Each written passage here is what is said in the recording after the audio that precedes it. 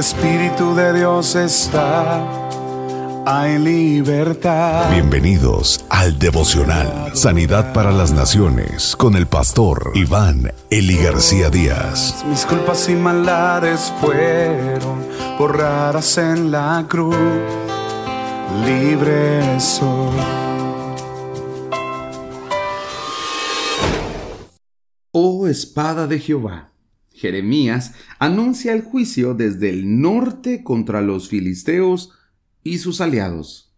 Jeremías capítulo 47, del 1 al 7.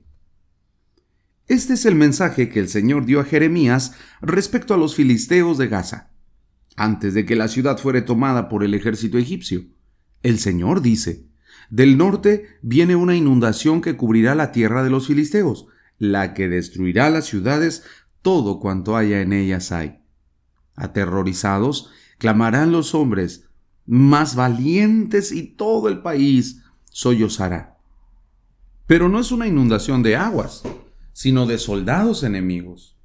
Escuchen el tamborileo de las herraduras de los caballos y el estruendo de las ruedas al paso de los carros de guerra.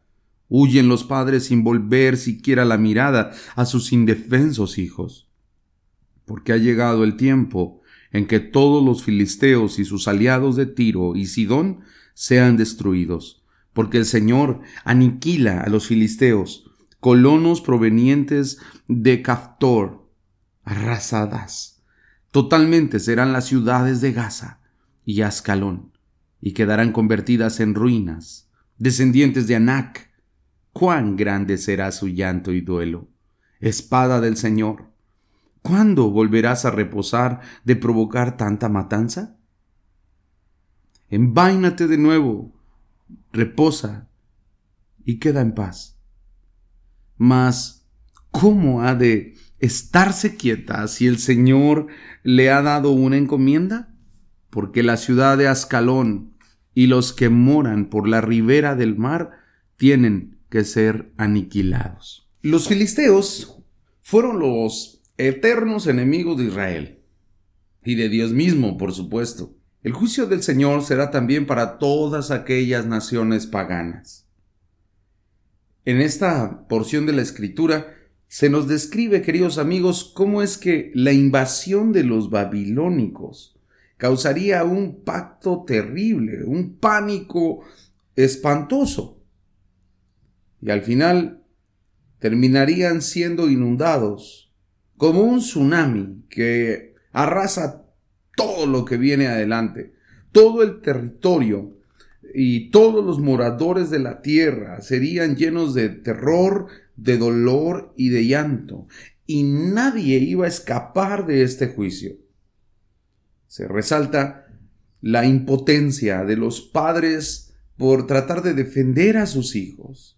Imagínense ustedes qué terrible dolor cuando vinieran los caballos, cuando vinieran todos esos soldados que venían de parte de Babilonia, el ruido que producirían sería ensordecedor. Y esto iba a traer tal dolor que los padres ni siquiera podrían darle la mirada a sus pequeños. Tiro y Sidón son dos ciudades muy importantes de los fenicios y aliados de los filisteos también, pero finalmente terminaron siendo destruidas. En la antigüedad se usaban básicamente 3 señales de duelo.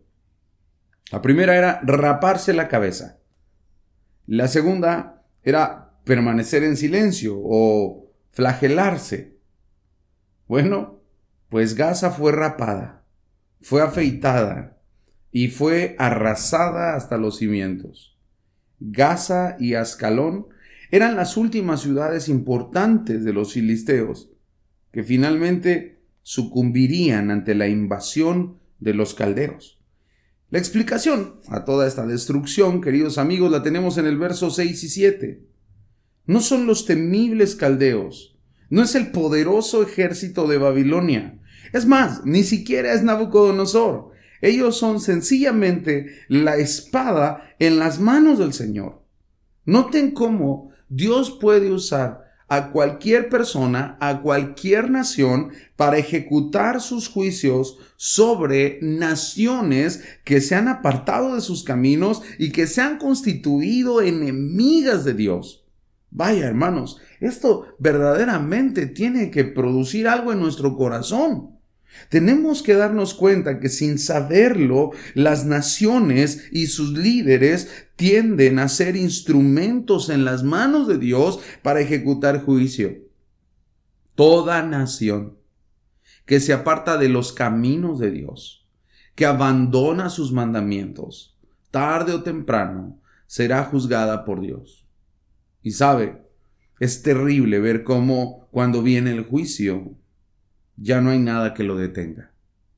Aún hay tiempo. Queridos amigos gobernadores, presidentes, representantes de naciones, aún hay tiempo. Podemos volver nuestro rostro a Dios. Podemos volver nuestra vida delante del Señor y humillarnos delante de su poderosa mano. Y Él honrará a los que le honran. Pero si queremos seguir la carrera del progresismo y queremos que a nombre del progresismo hacer a un lado los mandamientos de Dios, entonces en aquel día el Señor también nos hará a un lado. Pero aún hay tiempo. Aún hay tiempo para buscar el rostro de Dios y pedirle perdón y que no vayamos a sucumbir con su espada.